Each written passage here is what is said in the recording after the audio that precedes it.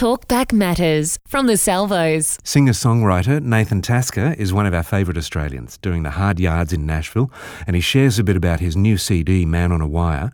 He shares what Michael W. Smith is like in real life, and Nathan shares a bit about his journey, including coming through a very dark period in his life. Where did Man on a Wire come from?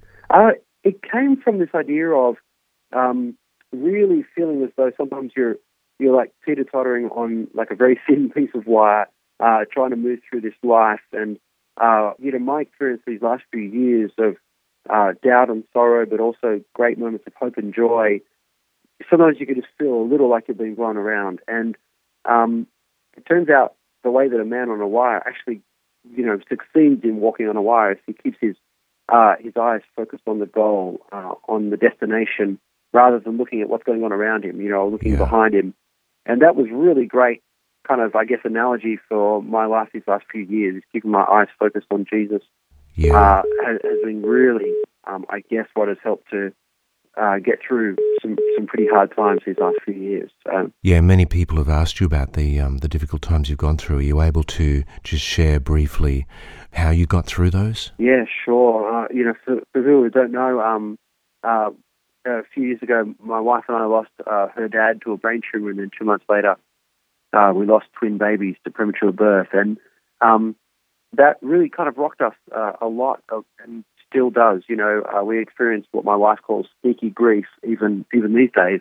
But a couple of things that definitely helped through that period was just being connected to a great community. We have a great church family over here in Nashville, and there were times when just their support and their showing up is what really helped to, remind us that we were loved, and remind us that God was faithful even in the midst of our sorrow. And certainly as we read the Bible and saw, Jesus, the man of sorrows, and experienced that solidarity from him, knowing our pain and knowing our grief, that really is transforming. That can really, it doesn't mean you don't feel those sad and those deep things, but it does mean that you aren't forgotten, that you're carried along even in the midst of that.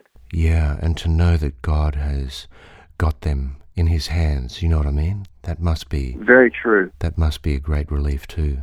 Yeah, it really is. I mean, that is a huge comfort to anyone who's lost people that they love. So. Does it make songwriting easier? I think it has made it harder these last couple of years, mainly because I think you're trying to communicate some very big and very personal and very emotional ideas, and you want them to be, covered by the truth. You want people to be able to read about these kind of things in the Bible, so you want to represent that truthfully.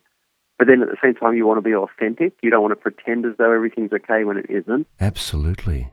This new album really is, full of songs that are just the most honest and real songs that I've written, and across that whole theme of life, that whole, whether it's sorrow and hope or joy, or I wanted to write about them with great clarity, but also great sensitivity as well, to what we've been through and what other people go through. And I think that, to be honest, I think it made it even harder to write for this album than any other. Like a man on a wire, a million miles above the ground. So short-term future for you, of course, you've got the new CD which you've got to promote. What about it just in your personal life? What's short-term future? Some goals? Short-term future, to be honest, I get right back into touring. I'm out with Michael W. Smith. Looking forward to that again. I've loved touring with him. What's something that you've gleaned from Michael? I think, one of the things that I've really appreciated from him that has been a really great reminder is, this is a guy that has won numerous Grammy Awards, and he's sold, 13 million albums. It's almost unfathomable how incredibly successful he has been. Yeah. And yet he treats everyone with such respect and grace and kindness. Wow. What you see on stage is exactly what he is off stage as well. Really? And that, to me, as a younger guy coming through, is just such a blessing to get to witness and to feel that rub off as well, just to experience his kindness. Yeah. I use the term success very loosely. Charlie Peacock years ago once said to me, you have to define success for yourself. If you let someone else define it, I mean, you're going to have the most depressing life. And I think that's great advice. And so my success, for want of a better term, has just been very, very slow with a lot of downs and a few ups. And it's caused me, I think, to always remember who I really am before God and who I really am around others. Singer-songwriter Nathan Tasker sharing a bit about his life and his new CD, Man on a Wire. Light and Life from the Salvos.